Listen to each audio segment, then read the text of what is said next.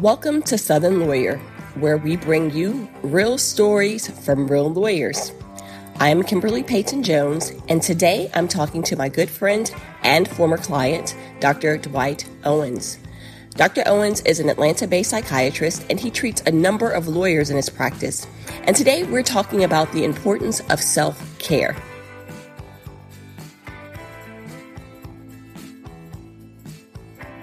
So I am with Dr. Dwight Owens today.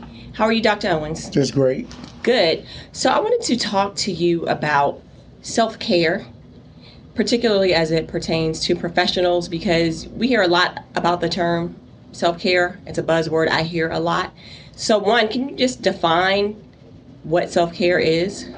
From a perspective of wellness, especially when it comes to the mind, the body, the soul, and the spirit, self-care would be the utilization of different methods or modes to bring the body back into balance or back into focus. One thing I always say here with my patients is a healthy body is a healthy mind, and a healthy body is a healthy body, sort of reciprocal. So when you think about self-care, it's going to specifically look at those things that brings your body back into balance or make you feel your sense of wellness or wholeness.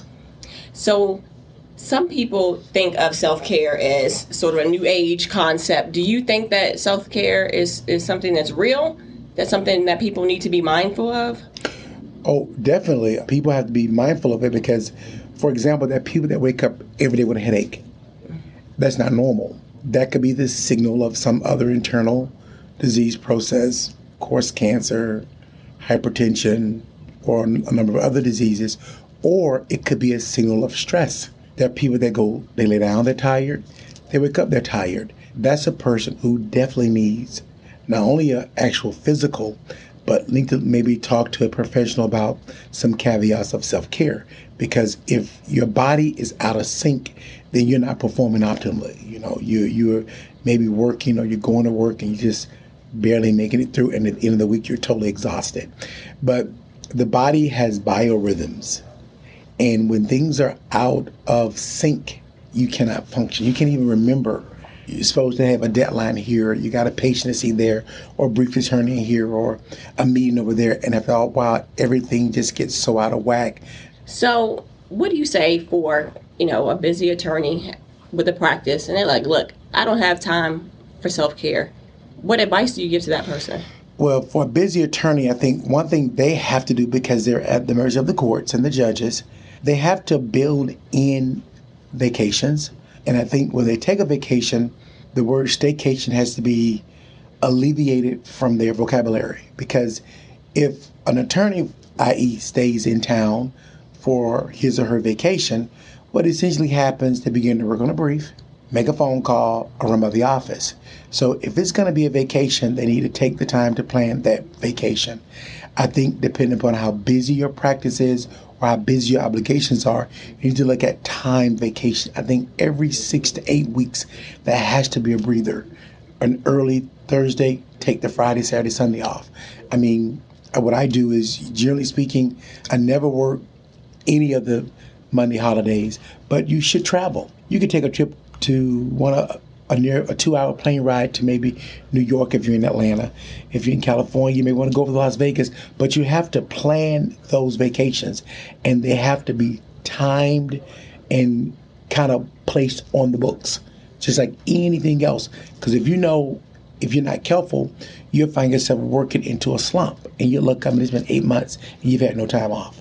So I basically tell my patients to at least do something once per quarter, but optimally once every 6 to 8 weeks. Time off, shut down. 6 to 8 weeks, that sounds actually pretty aggressive. Mm-hmm. So what happens if somebody hits that 8-month mark and they haven't had time for a vacation and they have just been working around the clock? What are some of the signs that you definitely need to take some time to take care of yourself? Okay. One sign is going to be headache, of course. Disrupted sleep. For example, problems initiating sleep, problems maintaining sleep. You find yourself waking up at 2 o'clock, then at 4 o'clock. Then you find yourself getting up at 6 o'clock and go to work. Forgetting the small details. You had a recital at 4 o'clock. You think about it at 3:45, and there's no way you can get there at 4 o'clock, and you disappoint your child. You're supposed to go by the grocery store to pick up just a small meal for the evening. You go right past the grocery store. You find yourself in the driveway. You're like, I forgot to go by the grocery store. And you know this is taco night, and the entire family's disappointed. Forgetting obligations, forgetting to pay a bill, such as your own phone bill. Your child wants to go to call you from school for lunch money, and the phone's not working. Now, of course, that can be corrected, but it wasn't that you didn't have the money to pay the phone bill. You just got busy. So what happens is, in the grand scheme of things, with all of your obligations, the Sprint phone bill it's just not at the top. Because if you forget to pay the bill, you can pay it, it comes right back on. But that could be a split second and moment that your child could need you, and there's no phone.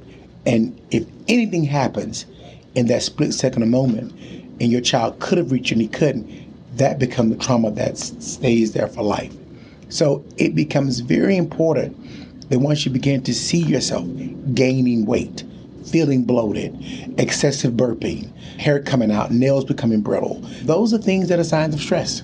Diarrhea, problem digesting your food, red eye, skin excoriation, all these are signs that there's something could be going on. And sometimes the way our body signals us with stress is through physical manifestations. Okay, because when I'm listening to what you're saying, forgetting things, that sounds like so many people I know. Mm-hmm. So what can you do in the interim between the 6 and the 8 weeks of vacation? What are some things that you should be putting in place of your daily life to make sure you don't get to the point where you're forgetting things? I think one thing you could do is, I think exercise is a very important component of our life because that gets the endorphins going. I think a regular regimen of exercise and physical activity. Well, I have kids. Well, this is the key if you have kids. Kids like the park. You can go with your kids to the park. They're swinging, you're pushing. They're doing exercise. You can move with your kids. That's a form of exercise. Or today, dad takes them. Today, mom and the girls or the co-workers walk around the track 4 or 5 times, talk about anything. You can even talk about a business proposal. But while you're out there, you're walking around the track. You've done 3 or 4 miles while working on a smaller plant or some type of charity project. But we have to make exercise a part of our life. The next thing that's going to be important as far as cognitive clearness is water intake. A lot of us drink caffeine, coffee, monster drinks, all these things to sort of keep us going. But you have to be very careful with caffeinated beverages, especially these things, Monster, I don't drink any of that kind of stuff, but you got to be very careful what you're putting in the body. A lot of this stuff has stimulants, and these things tend to speed up the heart rate, speed up your functioning, but they also can impair cognition because of speed. So if you're taking Vyvanse and it's prescribed speed, that's one thing. But if you're taking a whole bunch of other stuff along with prescribed medications, because a lot of people get so disorganized to go see the psychiatrist and but they also do other things with that. And that really gets you all disorganized. But water intake, exercise, planning your day. If you know you have a big court case coming up on June 5th, don't plan to do a major masquerade ball on the first weekend in June because that takes a lot of execution and time. And you're going to have all these things on your plate. You're going to forget something. So trying to keep a schedule and then looking at your schedule in advance. How far out do you plan a vacation? How far out do you plan a charity event? Now, when it comes to getting cases on the books, that's between you, the judges, and the court clerk. You don't have a lot of control over that. But once you know what your schedule looks like, it is what it is. I know every day when I walk in the door, I know my schedule looks like. Sometimes in the morning before I have my morning meditation and prayer, I'll look and see just what my day is going to look like. And it's always good to have a good idea of what your day looks like. And it's also good to have a start time and a stop time. A lot of professionals don't have a stop time. You have to have a stop time, especially if you have children and you're married, because there's a time requirement for all of us. When you're younger in school, you can work till 7, 8, 9, 10 o'clock at night. But when you have a family and you're married and the other obligations, you may want to look at 5:30, 6 o'clock as your stop time. Now, there may be some rare occasions where you really got to do some things late at night, but that start and stop time, I'm not going to pick up or open that computer until 8:30, and I'm going to stop, a hard stop at 5:30. I'll do some soft stuff around 7:15, but I'm not going to do work all night every day because you burn out. You have said so many things. One thing you said that I want to touch upon is prayer and meditation. How important is that to you in particular, but how do you think that's also something that other professionals should have? Literature has shown that prayer and meditation really works. Yoga, things that bring you in touch with your own internal systems or karma or whatever you choose to phase it as. I believe in morning devotion or prayer every morning, 6 or 7 o'clock. I mean, you may want to actively pray, or you may want to listen to some type of music, but there has to be something in the morning that gets you started, that puts you in touch with your spirituality. Now, I don't know whether you could be Buddha, you could be Christian. There's a lot of things. I personally am a Christian, but that should be something that gets you in touch with your own spirituality to start your day. And, people go to church on Sunday, so that's a different kind of caveat. But every day, I think if you really began to just sort of balance your day, because you never know what the day holds, your ability to handle that day is something called resilience. And I think the more resilient people are those people that are prepared, because there's certain things you just can't prepare for. And life is just gives us a lot of different apples and oranges in the same fruit bowl. So I guess what I'm hearing you saying is like having some type of spiritual connection to handle some stressful things that might happen in your day. If you get hit with an emergency hearing, it's important to have some type of spiritual connection. Grounding. If you've already prayed, God, today's going to be a good day. Give me the strength to handle no matter what comes my way. When you get the call for the emergency hearing, you're like, oh, okay, I got it. You pull the file down, review the file, and way to the courthouse. As opposed to you're not sleeping, you're all over the place, up all night, drinking a bunch of coffee, then bounce it out with alcohol at nighttime because you had so much caffeine. Now you gotta have alcohol to bring you down. You wake up with headaches all over the place. You wake up, you forgot your earrings, you forgot your car keys, totally disjointed by the morning. 9 o'clock, you get a call from the court, you gotta be there at 10:15. Your life is a wreck. I just can't do this because I can't find my keys. The baby is screaming. My husband forgot his medications. My life is over. Pray. I can handle this. Take a deep breath. It's going to be cool. Now, you also mentioned family, and that's something that's interesting to me because I had a good friend who is an attorney, and he's an entrepreneurial type, about 6, 7 practice areas, always trying to make money. And he said it ultimately ended up negatively affecting his marriage to the point where he is divorced. So how can people be mindful when you do have this pressure of supporting your family and balancing that with spending time with your family?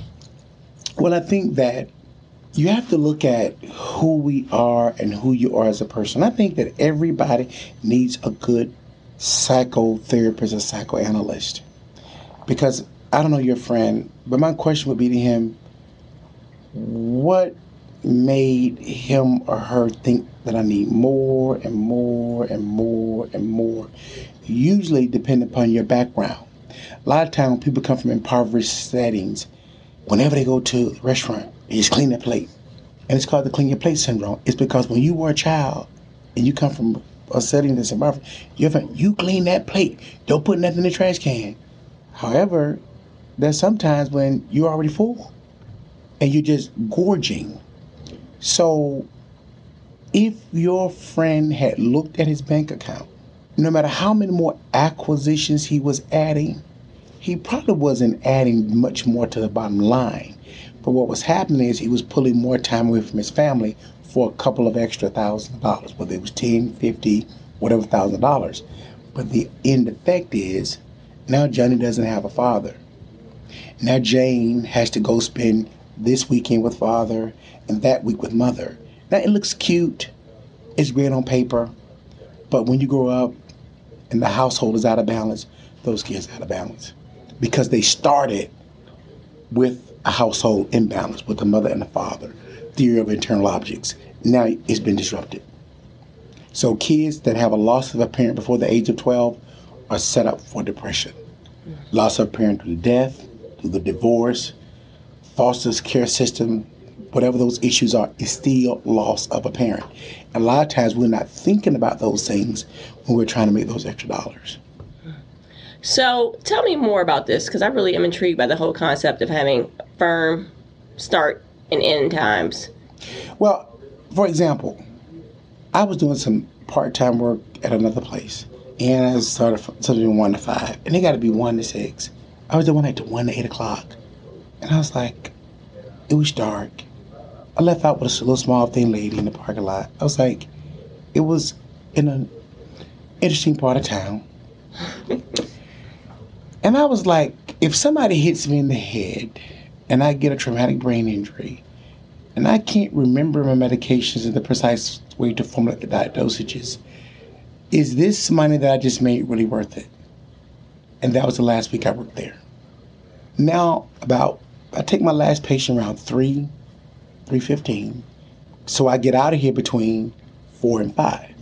I get a chance to go to dinner, work out, or just watch Family Feud. Now, there may be some times when the latest I've been stuck here is 5:15, but I've never been here at 6, 7 o'clock at night like I was at the other place. So you have to look at, because if you think about it, even if you as an attorney went to court, the court closed at 5 o'clock. And I don't know, unless it's some great case, I don't think judges and bailiffs and those people stay in the court all night, because you've got to pay staff, the bailiffs, the court. Those people are on county time. So if you think about it, the normal work hours are 8:30 to 5 o'clock, 9 to 5. But we as professionals sometimes push,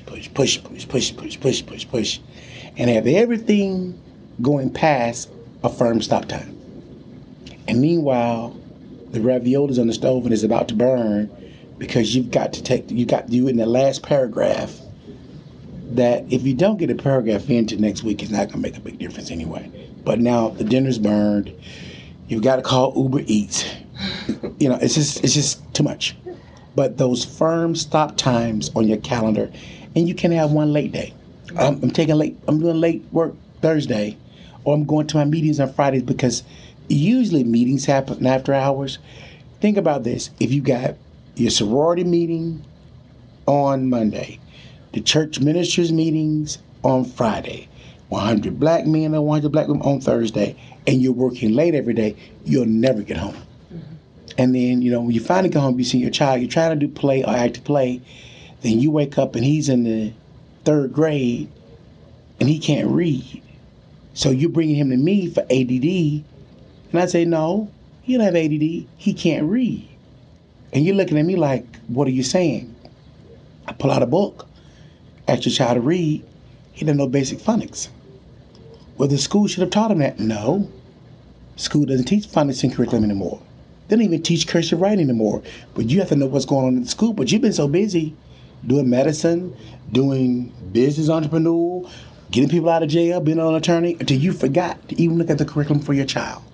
So now he can't read.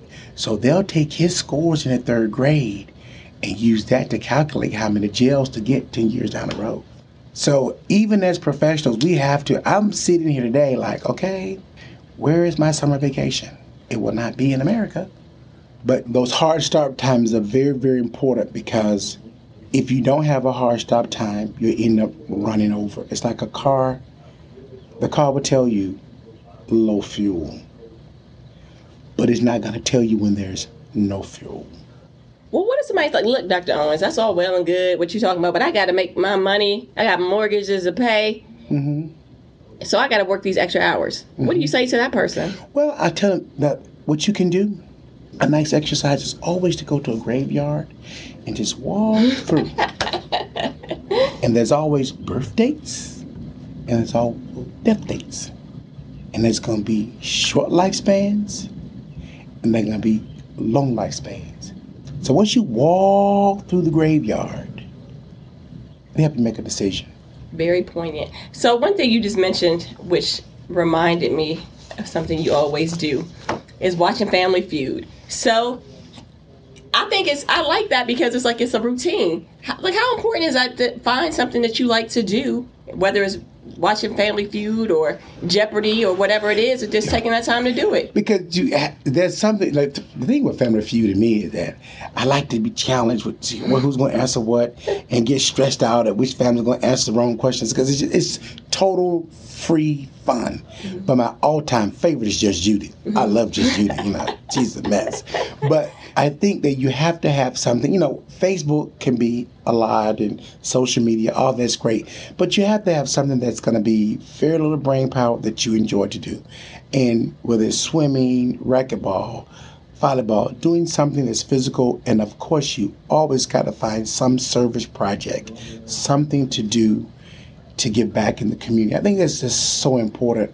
And those service projects and doing those things that make us whole. Because you can make all the money in the world, and then you could be unhappy at the end of the day. And I think I do find that a lot of cases where there are people that make a lot of money, but they're not happy. And if you just made all this money and all this riches, and you got all these cases, all these clients, and all these patients, and your family's like gone, it's for naught. Who you going to share it with? Who you going to go on vacation with? Yourself? Very profound. Well, Dr. Owens, thank you so much for being with me today. www.Psychiatry of Atlanta. Mm-hmm. And I think you see a lot of attorney patients, don't you? Yeah. Unfortunately. All right. Well, thank you so much. And we will be hearing from Dr. Owens in the future. I want to thank Dr. Owens for speaking with me today. He's given me quite a bit to think about. And I actually think I'm going to clear some things from my schedule. So I'm going to challenge all of us to, instead of seeing how much we can pack into our days, to instead see how much we can trim from our schedules. This is Southern Lawyer, and I'm Kimberly Payton Jones. Thank you for listening.